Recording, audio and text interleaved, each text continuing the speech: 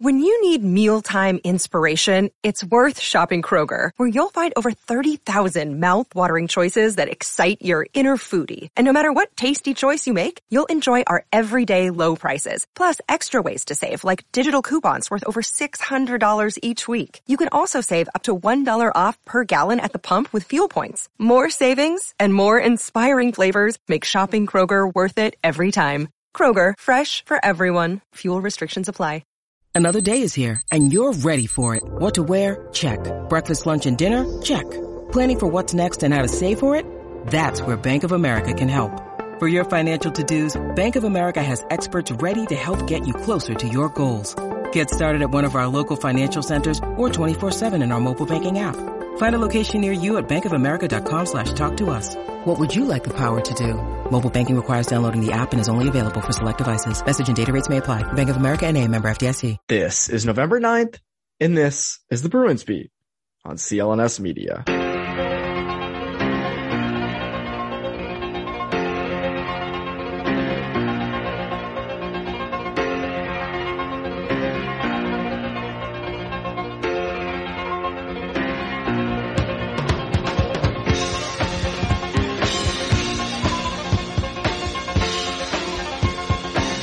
Welcome into the Bruins Beat on CLNS Media. My name is Evan Marinofsky. I hope you guys are having a great day, a great week. On this episode, you're probably saying, Evan, oh my God, this episode is much longer than most episodes you do. And I would say you're correct. You're correct. This episode is much, much longer, or not much, much longer, probably just much longer than the normal episode. I had on Kirk Luedeke this week for the first time ever, editor of New England Hockey Journal. Crazy hockey resume. Was with the Omaha Lancers in the USHL for a while. Has been scouting forever. Covered the game forever. I mean, just a hockey guy. And had him on to discuss the Bruins' defensive issues, some offensive issues, and then we got into a really interesting conversation on Patrice Bergeron, the last probably 10 to 15 minutes of the show. So it was worth it. It was very worth it. The time was worth it. This is very worth your time. He gives awesome insight. He's a really smart guy. And I really, he's with New England Hockey Journal. Can't recommend it enough. So he'll be someone that, let me know. I think he's someone that we should definitely have on a bit more. Very interesting guy. And yeah, so that is today's episode. Hopefully you guys enjoyed it. It is brought to you by our good friends over at BetOnline, as well as Instant Dispensaries, which hopefully you guys are going and getting your free t-shirts. Come on, it's free t-shirts, or it's a penny t-shirts, excuse me. It's not free, it's for a penny. So go there now. And without further ado, here's my conversation with Kirk Luedeke.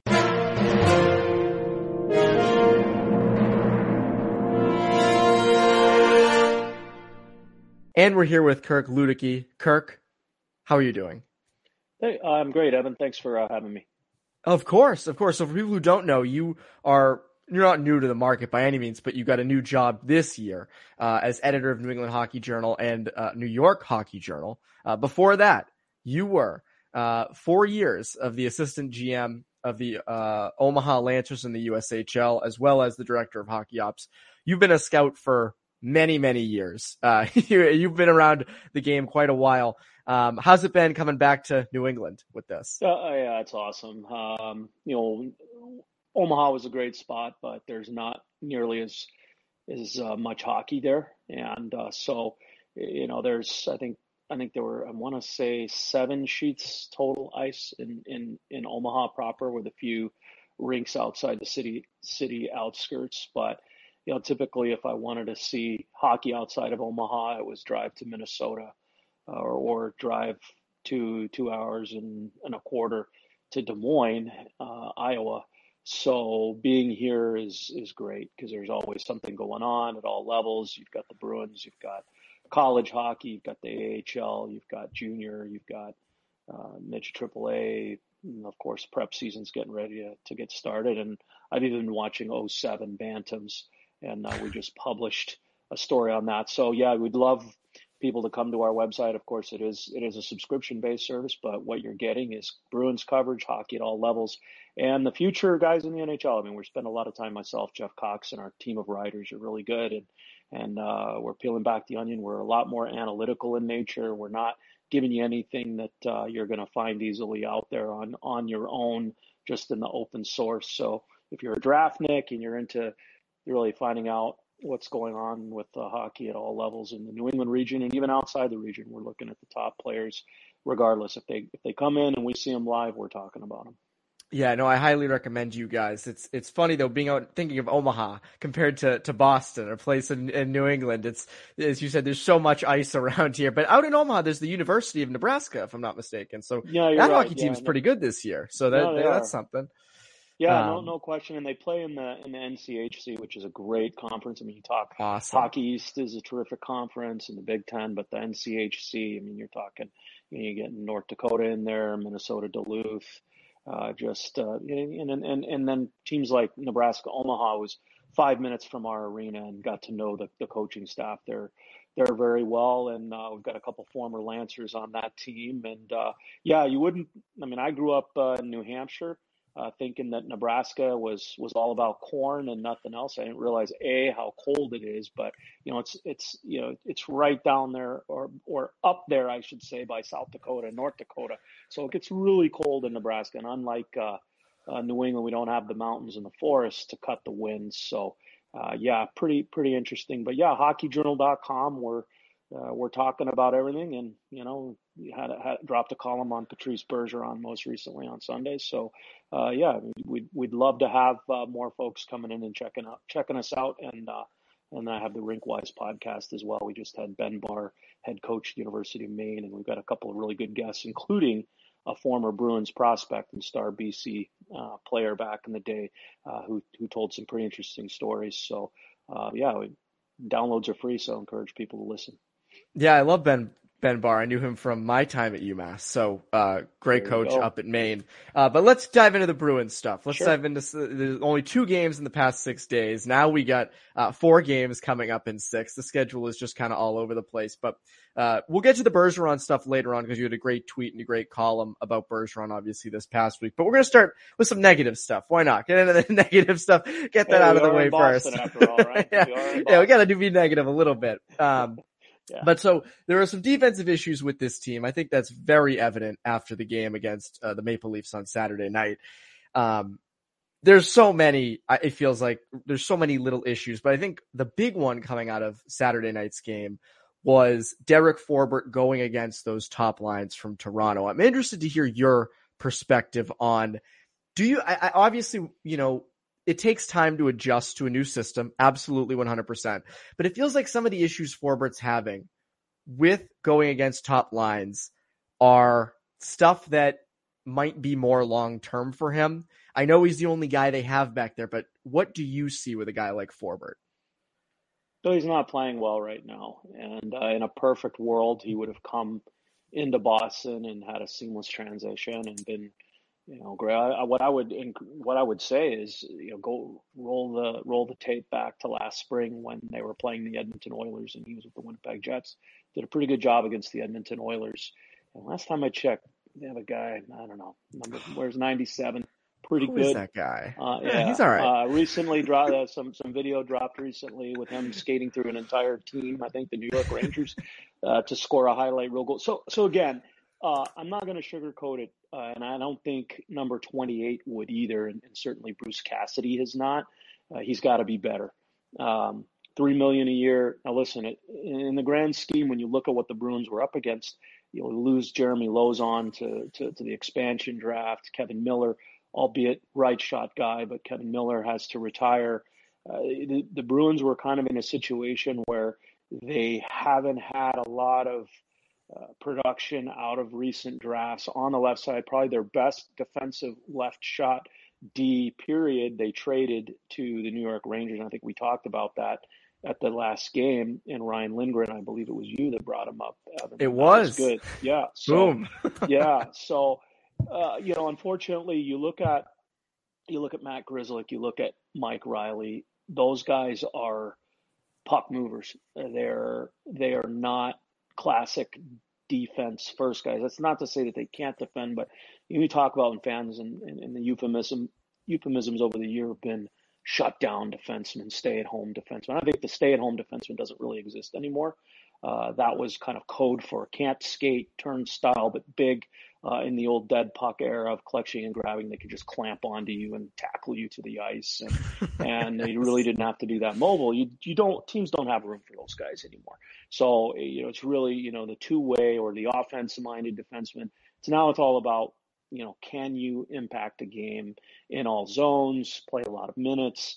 And really for coaches, especially someone like Bruce Cassidy, that is a very structure and detail-oriented coach. And let's face it, all of the coaches in the NHL have to be that way these days. I mean, you can't really run a loosey-goosey style of defensive zone structure and expect to win a lot of hockey games, even in the NHL, unless you have the old Edmonton Oilers lineup from the 80s, and maybe you'll probably do all right. But it's all about structure. And so a guy like Forbort, he was brought in because he has size, he's mobile, he's really not much of a point producer, as we've seen, although he was one of the first D to score a goal, might have been the first, if I'm not mistaken. I know he beat might have Charlie been. McAvoy. I think he was. He just threw the puck to the net against San Jose from the point. It wasn't a highlight reel goal by any stretch, but that's what you say your D you really need to do from when they have the puck at the point. Sometimes it's just about getting shots through. And unfortunately for Derek Forbort in his defensive game, that's his bread and butter, and he's really been struggling. And I think it might be a case of maybe trying to do too much, maybe understanding that he's being counted on to be that rock of Gibraltar, so to speak, on the back end, on the left side. You've got Brandon Carlo. I think if you look at Forbort's statistics in terms of his 5-on-5 play, probably similar to Carlo in terms of the numbers. But unfortunately, in a game like he had Saturday night in Toronto, you just get exposed because you're going against those high end guys, and if you don't end a play, or you're unable to get a full possession of that puck, that attempted pass, and you're kind of there. It's kind of like a leaky goalie or leaky goal for a goalie. The shot hits the goalie and goes in. It looks worse than if he had just been beaten cleanly. And it's the same thing for a defenseman. If he's got his stick in position, but the puck, hits it and hops over it, or he can't control it and it bounces away, and then the opponent corrals it and puts it in the back of the net. Unfortunately, that D is the GOAT, and I'm not talking about Tom Brady, greatest of all time kind of GOAT. Different kind of GOAT. Different kind of GOAT. The not good kind of GOAT. And so I think he's fighting it, and he's capable of infinitely more. And I saw this online today, and goodness, I am sorry about that notification and that noise. Oh, we didn't even hear it, so you're good. Oh, okay. Well, no, geez. Didn't hear it. All right. Okay. So, but getting back, and I saw something online today that I thought was good, and that was Boston always has to have a whipping boy, and right now, when you look at that defense, it's 28. Now, can he? I think you asked at the beginning, can he get better? I think he can. I think he's experienced enough. We're talking about a player who was at one time the 14th overall selection in the draft. Big reason for that was he was, we thought there might be some upside to him. He was kind of a late blooming guy coming out of Minnesota, and he's from Duluth, and he was on the national team, and he was big, and he was rangy, and he was showing on that U.S. national team that had some pretty good Ds on it, and Justin Falk and Jared Tenorti, and guys like that on that 2010. Jack Campbell was the goaltender. Was his teammate on that USA team. So, it was looking like Forbort was really going to emerge as a legitimate two-way threat, offensively, defensively. He always had it, and just hasn't happened. And so I think there's a tendency, especially among fandom, many fans aren't watching the games closely. So they look at, at least they're not watching the guy that was a first round pick in 2010 who, leaves the LA Kings and ends up in Winnipeg. They're not watching him closely defensively. All they do is the Bruins signed him for $3 million, 3 years, and 3 per, and they look at the points and they're like, oh, this guy, that's an overpayment. That was what I saw right off the bat. I'm like, oh, that's an overpayment. You know what? Right now, yeah, it doesn't look good, but I think I think if you give Forbort time to kind of settle in, he has room to stabilize it because he really is, I think, an accomplished defensive defenseman who has the ability to limit scoring chances. And I think, I'll be honest with you, if you look at Bruce Cassidy's reaction, it was pretty strong. I don't think I'm mincing words. I don't think he minced words. And no, he didn't. That's a sign that more is expected. If you are looking at a player where, he doesn't have a strong reputation as a defensive player, maybe Bruce Cassidy is a little more, he's trying to find his way. Maybe he's a little less harsh in his assessment. And so one perspective I would offer up to fans, the fair-minded folks, because let's be honest, the people that are, have decided that, 28 is overpaid and he's a bum and he can't defend, nothing I say is going to convince those He guys, should be selling shirts in the pro shop, Kirk. Don't you know? That's right. Hey, look, everyone, listen, hockey's unfortunately, especially sports at the NHL level, it's a results-oriented business. And he was brought in to play a certain role. He needs to be playing upwards of 20 minutes a night to be effective, an effective signing for what the Bruins expected out of him. And he hasn't earned that trust. And one of the things I would talk to players in the USHL about, especially when they were maybe, in a similar situation and they were trying to find their identity or try to establish a bigger role, I would say to them, there's one word that matters between you and the coach, and the coach and that is, it's a T word, and it's not teamwork, and it's trust. And that is true at every level. Players, if you really want to be successful on any team you're on, focus on earning your coach's trust, because if you have your coach's trust, then guess what? That means you're playing at the end of the game, in a tight game, 1-goal game, whether you're up or down. If you're a D, you're on the ice if he trusts you. If he doesn't trust you, you're not on the ice. It's as simple as that. And I think right now it's not a stretch to say that right now the coaches aren't as trusting in number 28, and it's a shame because he has it in him to be trustworthy. I'll just say one of my assistant coaches in Omaha, Colton St. Clair, was on the North Dakota college team with Forbort and spoke very highly of him as a defenseman, as a teammate. Talked about his range, talked about his heart, his physicality, and a hard defender, hard guy to beat, and just a really good teammate who wanted to win and wanted to fit in and put the team first. So I think Derek Forbort has the moxie and the makeup to be successful in Boston. Unfortunately, this can be an unforgiving sports town, and I think if you contrast him with a guy like John Moore has never been a top defensive presence. John Moore was always a guy who really he was a first round pick like Forbort, who could really wheel, and he was more of a move pucks and skate and join the rush and offensive, and you hoped that the defense was going to be strong enough to log a lot of minutes, but hope's not a method.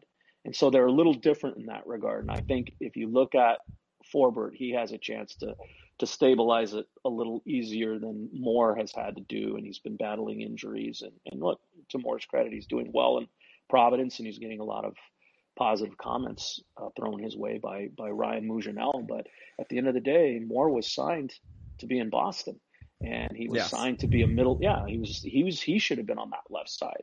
And the fact that they had to bring in a Derek Forbort in the off season is telling, because again, you can't, let's see, Matt Grzelcyk, Mike Riley, John Moore on the left side as your top three. Where's the defense, right? But again, results oriented business. Forbort's hasn't delivered thus far. I think he can turn it around, but he's going to have to get harder.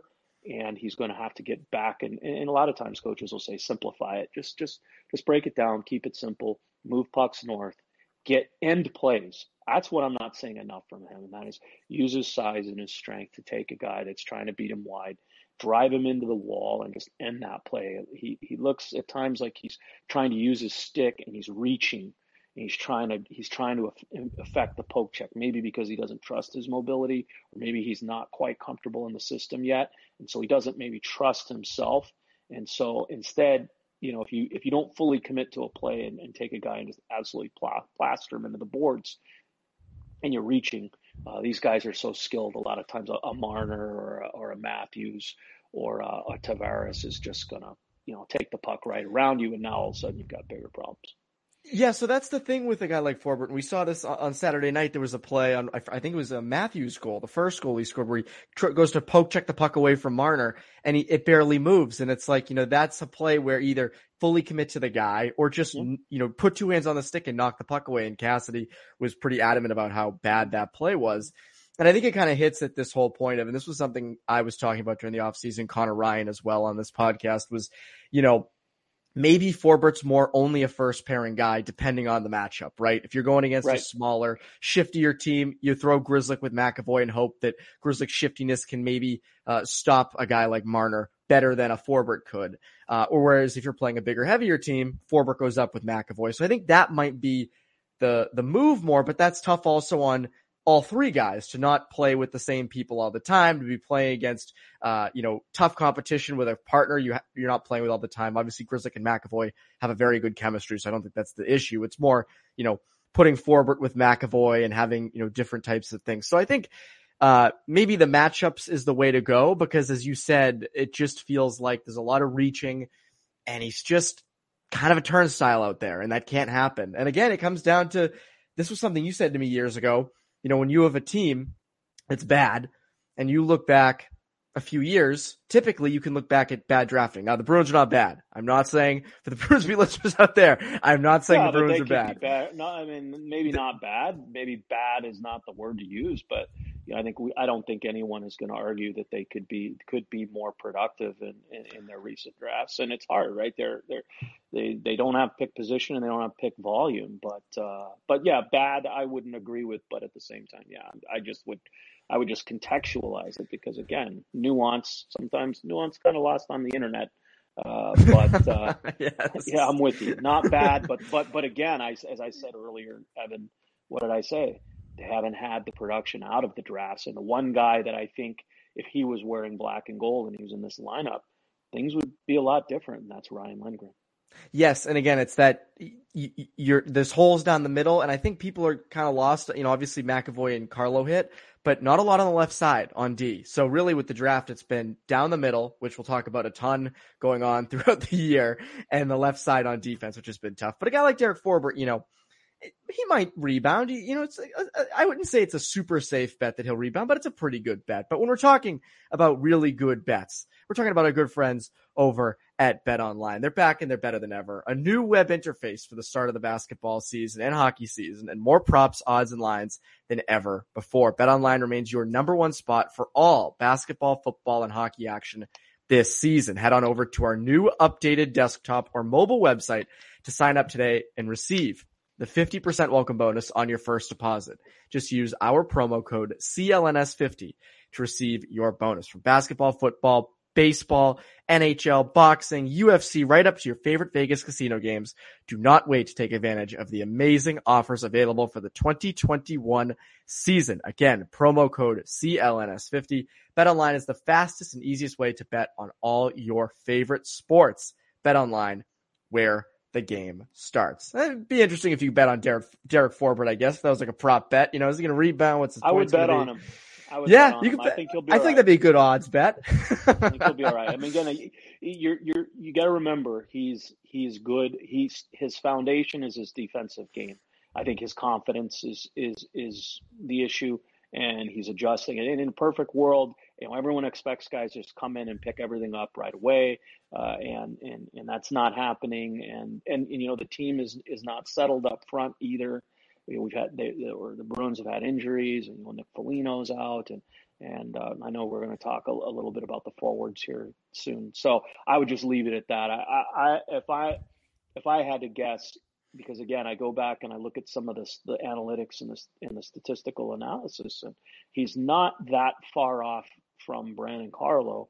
It's just unfortunately for him, he's been exposed on a few really tough plays, and the puck's gone in the net, and the coach is talking about it, and so that spotlight, when it shines on you, man, it's bright, and the heat is on, as we would play in Omaha. The heat is on Derek Forbort, but I think he has a good chance of bouncing back and turning it around.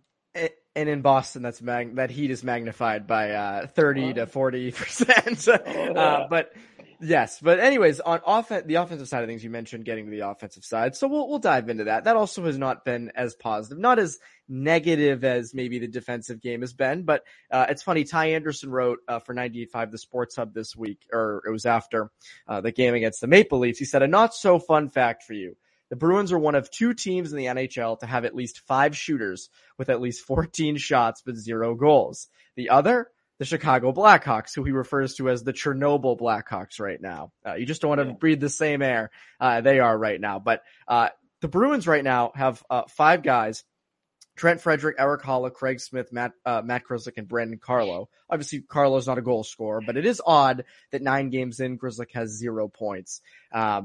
But there are guys, Eric Haula feels snake bitten. Craig Smith obviously he missed some time, but his production hasn't been there when he's been in the lineup, even though it's probably safe to assume he's battling some sort of injury. So offensively, it feels like outside, even with the top line guys, obviously Pastrnak, the Bruins are waiting to get going. Bergeron had 4 goals the other night, which we'll get to in a bit. But it feels like after that line, which is I guess a tale as old as time, after that first line, the depth scoring is having trouble. What needs to switch? What needs to change for those middle 6 and even the 4th line? What needs to change for those guys? You got to keep pounding the rock. You just have to keep skating hard and getting puck. The biggest thing is just get shots to the net. When a shooter's quote unquote snake bit, there's a lot of factors to that. And one of the questions, what you look at it, is he getting any scoring chances? Where are they getting quality scoring chances? And in Haula's case, he's had a couple really nice chances, just hasn't gone in. So law of averages says eventually it's going to go in. Now, is it going to go in to the level that the Bruins were hoping? I mean, he had a really nice preseason, and that's, I think, part of the frustration that Haula is probably feeling. And he's again, they're human beings. In a perfect world, what he was doing in the preseason exhibition schedule would have carried right over. I mean, he did have a really nice assist on Jake DeBrusk's game-winning goal in Game 1, but that's been it. But he's had some nice plays. The one that comes to mind is when Taylor Hall set him up, and he went right to the front, and just, it was a great save, unfortunately. Otherwise, that would have been a very nice first goal as a Bruin. But, well, make no mistake, he's got to be better. Craig Smith's got to be better. One of the things Craig Smith did last year is he got off to a pretty good start. Bruce Cassidy was talking about how he was able to move him up the lineup pretty quickly, and he was playing with Bergeron at one point, and eventually settled in on that second line with Krejci because he was productive and he was making plays. And there was a time when he got really hot, but it was volume shots. It was being around the net, buzzing the tower, as they say, and just working pucks to the net. And eventually, if you do that enough, your shots are going to go in. It's when you're not getting many shots, or you're not able to get to the net for whatever reason, or you just don't have any puck luck, it all just kind of snowballs and compounds. And so, Trent Frederick, I mean, he was not drafted to be a top scorer. But speaking of draft issues that they've had in the past, that's kind of one. I mean, look, he was a great athlete. He was tough. He's big. I think they were looking at him as a player who was going to do some things. At the time, people forget they had not yet even signed David Backes. That was the year that they signed David Backes in free agency. So there was a definite move afoot for the Bruins to get bigger, stronger, heavier. And they had just traded Lucic, correct, the year before? So they were kind of missing that. They thought, and that was at the tail end of when you really needed a power forward. So I think that was because they traded Lucic in the summer of 15, and then that was the summer of 16. Yes. So at the time, I remember interviewing Trent Frederick in Buffalo, which is where the draft was held, and he was talking about his hero growing up. His hockey idol was David Backes because he's a St. Louis kid. And so just a matter of days later, Backes was signed. Now, it didn't work out. I think Charlie Coyle has been what the Bruins were hoping David Backes was going to be. And he, I want to give Coyle some credit because he's gotten off to a pretty decent start offensively on that second line. I mean, he's not tearing it up, but he's at least scoring and providing some consistent offense and showing some chemistry with Taylor Hall. Can you imagine? You think the Pitchfork Brigade in Boston's out after Derek Forbort? You imagine if Charlie Coyle was goose eggs, what would be going on right now? So to his credit, I mean, I think he's in a much better points per game pace than he was a year ago. I think that surgery did wonders for him, and he's that heavy guy. And I don't know that Charlie Coyle is ever, he's not really a classic second line center. He's more of a middle of the roster guy who's just great character and tough to play against and heavy. But I will say this for him: he's filling in that role. Very tough, very big pair of skates to fill. He's doing it admirably, all things considered. It's the thing with Charlie is he's going to have to keep it up because if he goes long stretches without putting up some points in production, or that second line stalls, I mean, then again the critics and the focus is going to shift, and so yeah, I think Craig Smith and Eric Hall really are the guys that more than anything really need to get that secondary scoring going, because expectations wise, Trent Frederick's just not expected. Like if he scores, it's bonus time. He's a fourth line guy. He's tough. He's hard to play against, but he's not going to ever score 30 goals in the NHL.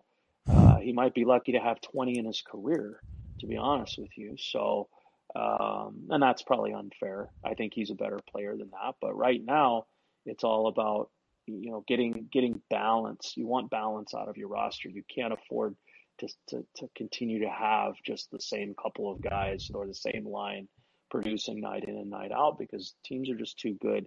They're going to watch the video and the film. They're going to adjust. They're going to get the match, especially on the road. At home, coaches have a big advantage with that last line change. They can generate really good coaches, and Bruce Cassidy is one, can generate really nice, favorable matchups. I mean, what's Boston's record at home?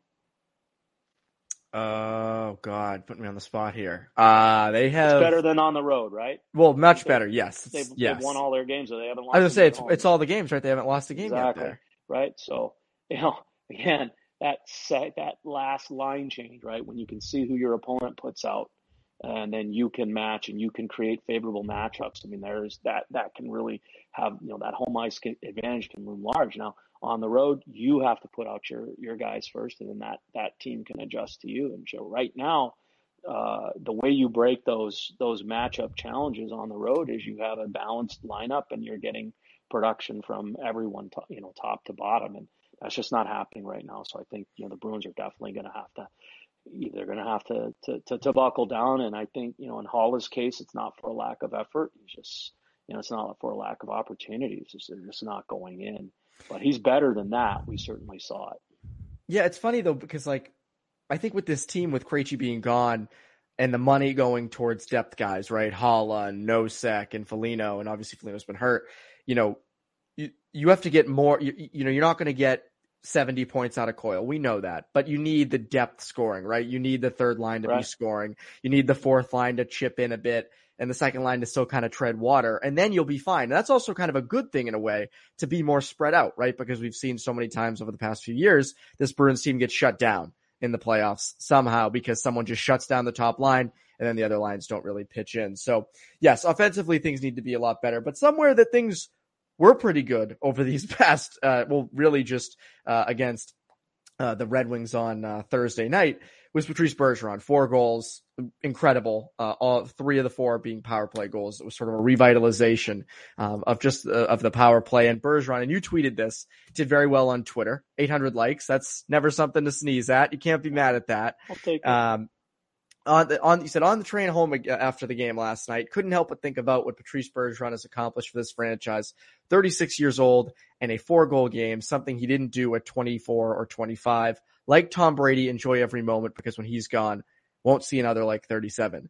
And then you nail it at the end, because you won't see another like Patrice Bergeron. I think that's something that a lot of people are sort of figuring out, because when you look at the Bruins over the past 10 to 15 years, there's been a lot of players you might not see again. You're not going to see another Zdeno Chara, 6'9", dominant both ends for as long as he was. Not really going to see someone like that.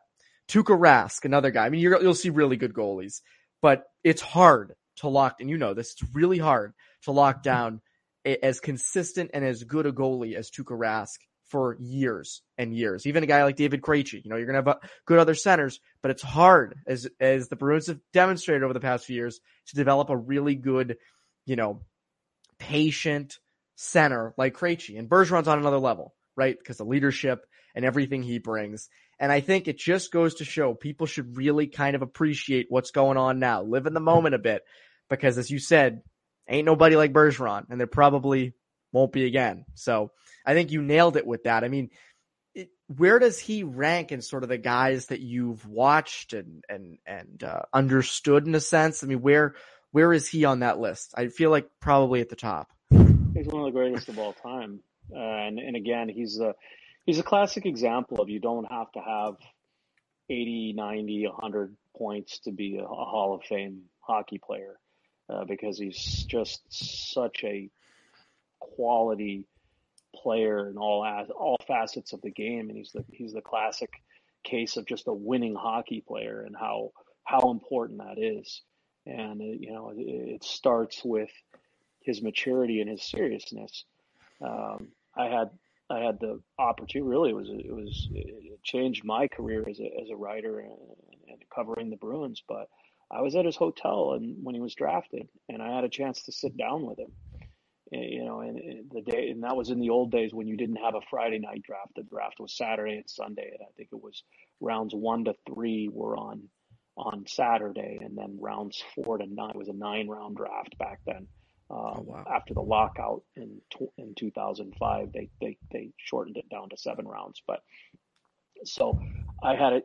He was drafted in the 2nd round, and he was rated pretty high. He was rated as a first rounder by Central Scouting, but because he played in that backwater in Bathurst, a lot of people didn't know about him. He wasn't a flashy, dynamic player. Put up good points, but he wasn't expected to be just a. He was rated high because he did so many things well. And I think those scouts that were putting him on the Central list, I want to say he was 28, something like that. Which is good. Like that's a solid second round selection. It's not like he was, came out of nowhere, but the people that had a chance to see him knew what he could be because he was so smart, but he worked so hard and he was so serious. And what I remember about him, there's this myth out there that he didn't speak English, and he's kind of propagated this a little bit. I think what he's trying to say is he didn't speak English as well as he does, and he certainly had a really thick French accent when I met him, but he was 17 years old. And I think that the interview I had with him that day and the conversation I had, because when I turned the recorder off, that was when I really learned about Patrice Bergeron, because he was, I got to see how real he was. And I was just really taken aback by just his maturity and how serious he was. And it wasn't like he was saying things like, hey, I'm going to go make the Bruins at 18. And I'm not going to sit here and say I knew he was going to do that and that he was a future Hall of Fame player. But I figured he was going to be something because he was so unlike most of the typical teenagers I had talked to in my draft coverage up until that point, and even since. And he had already hired a strength and conditioning coach. He had hired a skating coach because he knew his skating was subpar. He was getting stronger, and he understood that, with him, he wasn't overly tall, so he had to have that strong core. I think what keeps 18-year-olds typically from reaching the NHL is not that they're not able to skate or they're skilled enough. It's that they're not strong enough, and teams are concerned. See that with like a guy like Jack Hughes. Exactly, right. And it's an 82 game season, and teams are if they're drafted a kid in the first round, especially higher up, they have a really important investment in that player. And so what they don't want to do is just, ruin their investment by either rushing him too soon and getting him hurt and destroying his confidence, or any myriad things that could happen if you have an 18-year-old in the NHL. And so for a kid like Bergeron to make it as a second rounder, he obviously had to demonstrate that he had the ability. But I think one of the things that really helped him was his maturity, his focus, his intelligence, and then ultimately he was a strong, thick core. Guys would try to hit him and blow him up, and he would just absorb hits. And he was so smart. He would, a lot of times, wasn't in position to take a direct, big body hit. And these guys I was talking about, these quote unquote shutdown, stay at home defensemen, He made snacks out of those guys because he was just a lot smarter, and he wouldn't allow himself to get into that situation where they could physically manhandle him. He stayed away from their reach, and he used his own vision and instincts to make plays against guys like that. And then it just, as he went on, he got more experienced. And we're so fortunate to have witnessed Patrice Bergeron's career in Boston, because it almost didn't happen when he got hit from behind by Randy Jones.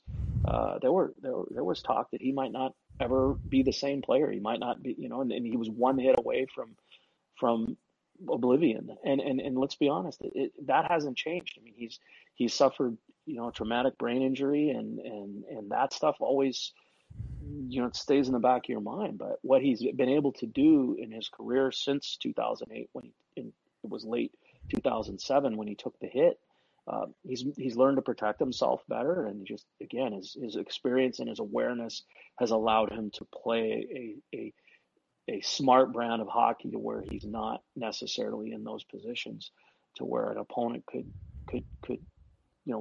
put him in a situation where his career might end. But that's a credit to Bergeron, and it takes skill, it takes intelligence, and it takes luck. But what Boston fans have gotten out of him, in the, let's say, 13 years since that happened, is just it's a treat. And I say you're not going to see him again, because the way he's wired and just his personality, and I had it in my column, but I'll share the story. And it came from his agent, Kent Hughes. When he was 18 years old and he was on the Bruins, he understood that he was doing things that took so much out of him that he had to rest.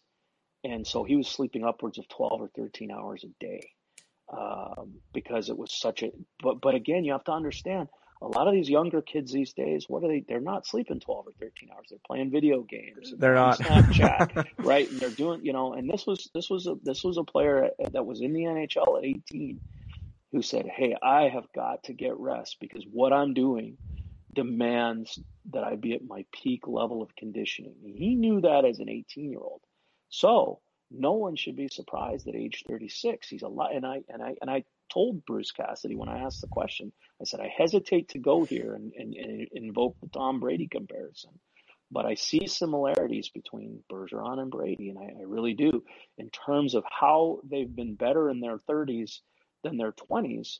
And in Brady's case, he's 44 and doing what he's doing, right? So he's out of his 30s, right? Yeah. If you look at Brady, he put up he established his Hall of Fame statistical credentials in his 30s, not his 20s. I mean, he won the Super Bowls. He won 3 Super Bowls in his 20s, but it was 2007 when he was a 30-year-old that he had his 50 touchdown season. And also he's had a whole nother Hall of Fame career in his late 30s and 40s, which is wild. Correct. Yeah.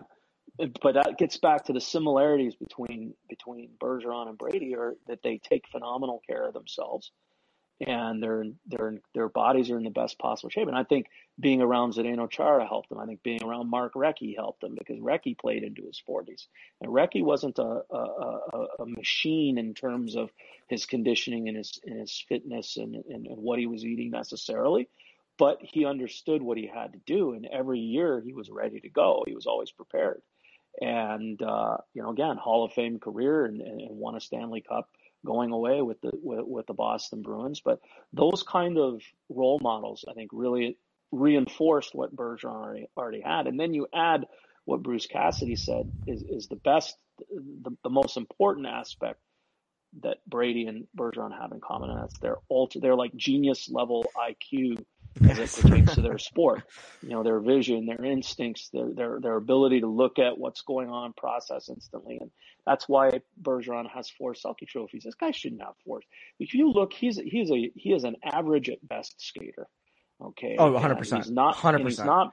He's not big, but why has he been among the greatest defensive players of all time? And I watched Bob Gainey growing up, and yeah, I've got a little bias, and I wasn't, as a Bruins fan growing up, I didn't have much love for the Habs, but Bergeron is just, again, his ability to win draws and face-offs, his ability to kill penalties and to anticipate and know and be where the puck is gonna go, and just make plays consistently over all 200 feet of the ice. That's what makes him special. So it's been a real pleasure to see him. I grew up watching a guy named Donnie Marcotte when I was a kid, and I thought Donnie Marcotte was pretty darn good. And when I was watching, not initially, because Bergeron, he started out like, and he had a couple 70-point seasons, and people were thinking, man, he's gonna go to 90 or 100 here. Yeah, 05-06 he had 73, 06-07 he had 70, and then he didn't hit 70 again until he was 33 years old, just a few years ago. Right, and that was he when that concussion, I think he kind of reinvented himself a little bit just in terms of his focus of what he needed to do to coming out of that concussion, and the team wasn't necessarily asking him to score because of other players, and David Krejci was a guy that kind of emerged as that more of that irregular playmaking point guy at that time. But with Bergeron, I think I was saying around 2009, 2010, I was like, he's kind of like Marcotte. And looking back on it, that was ridiculous because he's so much more, in terms of defensively, offensively, and the kind of impact. And I'm not taking anything away from Don Marcotte. I thought for Bergeron to be a pretty, even being mentioned in the same breath as Donnie Marcotte, that was a pretty nice compliment. But to see what he's been able to do, it's unbelievable, and it's inspired a whole generation of Bruins fans and a lot of the young players that were from Boston. When I would interview him for the draft, he was always their favorite player. Now I'm noticing that Brad Marchand is the guy that's getting a lot of love, and David Pastrnak. Like when you talk to these younger draft eligible guys, that are coming up and comers, more guys are kind of shifting to Marchand and Pasta, and that's fine. But for a long time here over the last 10 years or so, it was Bergeron, and that's not an accident. He just plays the right way. Oh, 100%. And I think I'm going to ask you to end the show, I'm going to ask you the $1 million question. But before we get to the $1 million question, the question I'm going to ask you gets people a little scared, right? You need to chill out a bit. So to help chill out when I ask such tough questions, let's talk about cannabis, specifically Massachusetts premier cannabis dispensary, INSA, INSA. They're the premier because the founders, Pat and Pete, re-engineered the cannabis model from what they sell to how they sell it while never forgetting that it's for everyone. INSA dispensaries are inviting and modern, so come in even if just to learn more. These places are very fun and very cool to go inside. The staff are authorities on the science who answer every question from differences between flowers and concentrates to offerings for insomnia, anxiety, or just a good time to hang out with friends. INSA has a world-class head chef too and only hires the most respected growers who perfected their craft when it wasn't so legit. One last thing. The INSA founders are not these guys from Silicon Valley, but lifelong pals from beautiful Springfield, Massachusetts. So there's another local team to root for, and that is INSA. In Salem, East Hampton, Boston delivery, and 2 Springfield locations, including just off I-91 beside the MGM Casino. Mention that we at Bruins Beat said to stop by, and you will get a sweet t-shirt for a penny. For 1 penny, you get a cool t-shirt. I wear them all the time. They sent a bunch to me. I love them. Go to INSA.com or 877-500-INSA. Again, 877-500-INSA. Say we sent you and enjoy the great t-shirt and enjoy the great time that you will have there. So, the $1 million question, Kirk. What is the future of Patrice Bergeron? Where does he go? Obviously, the contract ends this year. He says he's going to see how he feels at the end of the year. That typically doesn't always mean good things. In your expert opinion, where do you think, or what do you think happens to him after this year? Well, it's probably my inexpert opinion because I had the David Krejci thing totally wrong. It's no big deal. I stand by it. Things were going, and I should have never gone out with that. I got over my skis there, but you live and you learn. Yeah, it's hard to say. Bergeron is wired differently than most. I think family really matters to him. And he's at that stage of his career where his kids are younger and getting older and getting to that stage where they're going to be more involved in hockey sports. I mean, we assume they're going to be hockey players, and that might be a bad assumption. But as he goes on, he's not driven the same way Tom Brady is, like he's not motivated by snubs and slights and people doubting him. Like he's always, another great thing about Bergeron that I didn't mention is he's always been really comfortable in his own skin. He's perfectly fine just going out and playing and winning games and winning Olympic gold medals and world championships and world junior championships and Stanley Cups. And for him, it's not like he's out against the world to show everyone that they were wrong, because I don't think he ever really felt like he was doubted in the first place. I think he was thrilled to be drafted by the Bruins in the second round, and he's different in that regard. So I don't see him playing until he's 40, 41, 42. I could be wrong, but I think he's probably going to be, he's probably going to be more leaning to the path of, hey, it's time to take care of my family. What more really do I have to prove? He doesn't have to prove anything. He could walk away from the game tomorrow and he'd still be a first ballot Hall of Famer. And he's closing in on 1,000 points, but again, David Krejci was closing in on 1,000 games, and I thought for sure he would see it through. He'd get to that 1,000-game NHL milestone and then walk away, and he didn't. So these guys are motivated by different things. I could certainly see, when Patrice, and I really believe he'll probably finish his career with the Bruins. How much longer that'll be, I don't know. I don't want to speculate. That's up to him, and I'm going to respect his wishes to where he said he didn't want to get into it, and I'm going to respect him by not speculating what he's going to do. I will just say that when he walks away, he is going to do it because the time's right and he has a chance to be with his family. And I don't see him jumping into an NHL job right away, for example. I could see him being kind of like what Ray Bourque did and coaching his kids and taking time to reconnect with his family and kind of stay closer to home. I think he could absolutely be involved in the game at a high level at some point whenever he wants to. And whether it's a coach, whether it's a general manager, or whether it's something like that, he certainly has the intelligence, but I don't know if that's the kind of stuff that really, really matters to him at the end of the day. He's just different than some of the people out there, and that I think he's probably going to prioritize his personal life and building relationships that he's not been able to have the same kind of time and energy and effort into because of the schedule of a professional hockey player and the demands and being away from home. I could just see that being his number one priority. And you know what? I think whatever Patrice Bergeron does, he's going to kill it just like he did in his NHL career, because that's just how he is.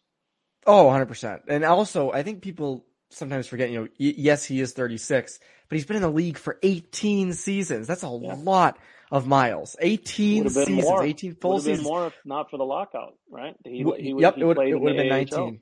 It would have been 19. Right? So you can add another to that if you want to. So, I mean, he's been around for a long time, and I think people sometimes forget that. And they, obviously there's so many examples around here of people playing into their 40s with Brady and Chara and even like Mark Recchi back in the day. Mm-hmm. So, yeah, I mean, I think there's a lot of options with him.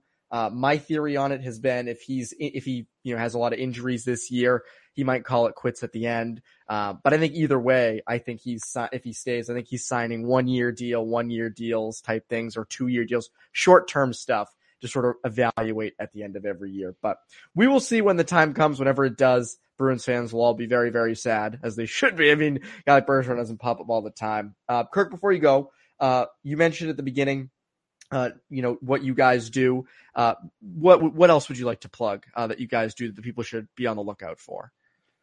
Well, I mean, again, hockeyjournal.com. We're covering hockey at all levels, and so we're building it. I'm on your podcast. I appreciate it. We're building our pod. But the goal of our podcast, Rinkwise, New England Hockey Journal's Rinkwise podcast, is to help players and parents and coaches and really people, whether you're fans or you're just connected to the game, interested, give them kind of a roadmap. And so I'm having serious discussions with serious hockey people about their journey, like what they did, how did they do it? And, had a great podcast episode with Bobby Farnham, for example, who, from North Andover, who just really, he was a prep player who went right to Brown and just battled and grinded and got his way to the NHL. And he was in the locker room with Sidney Crosby and Evgeny Malkin.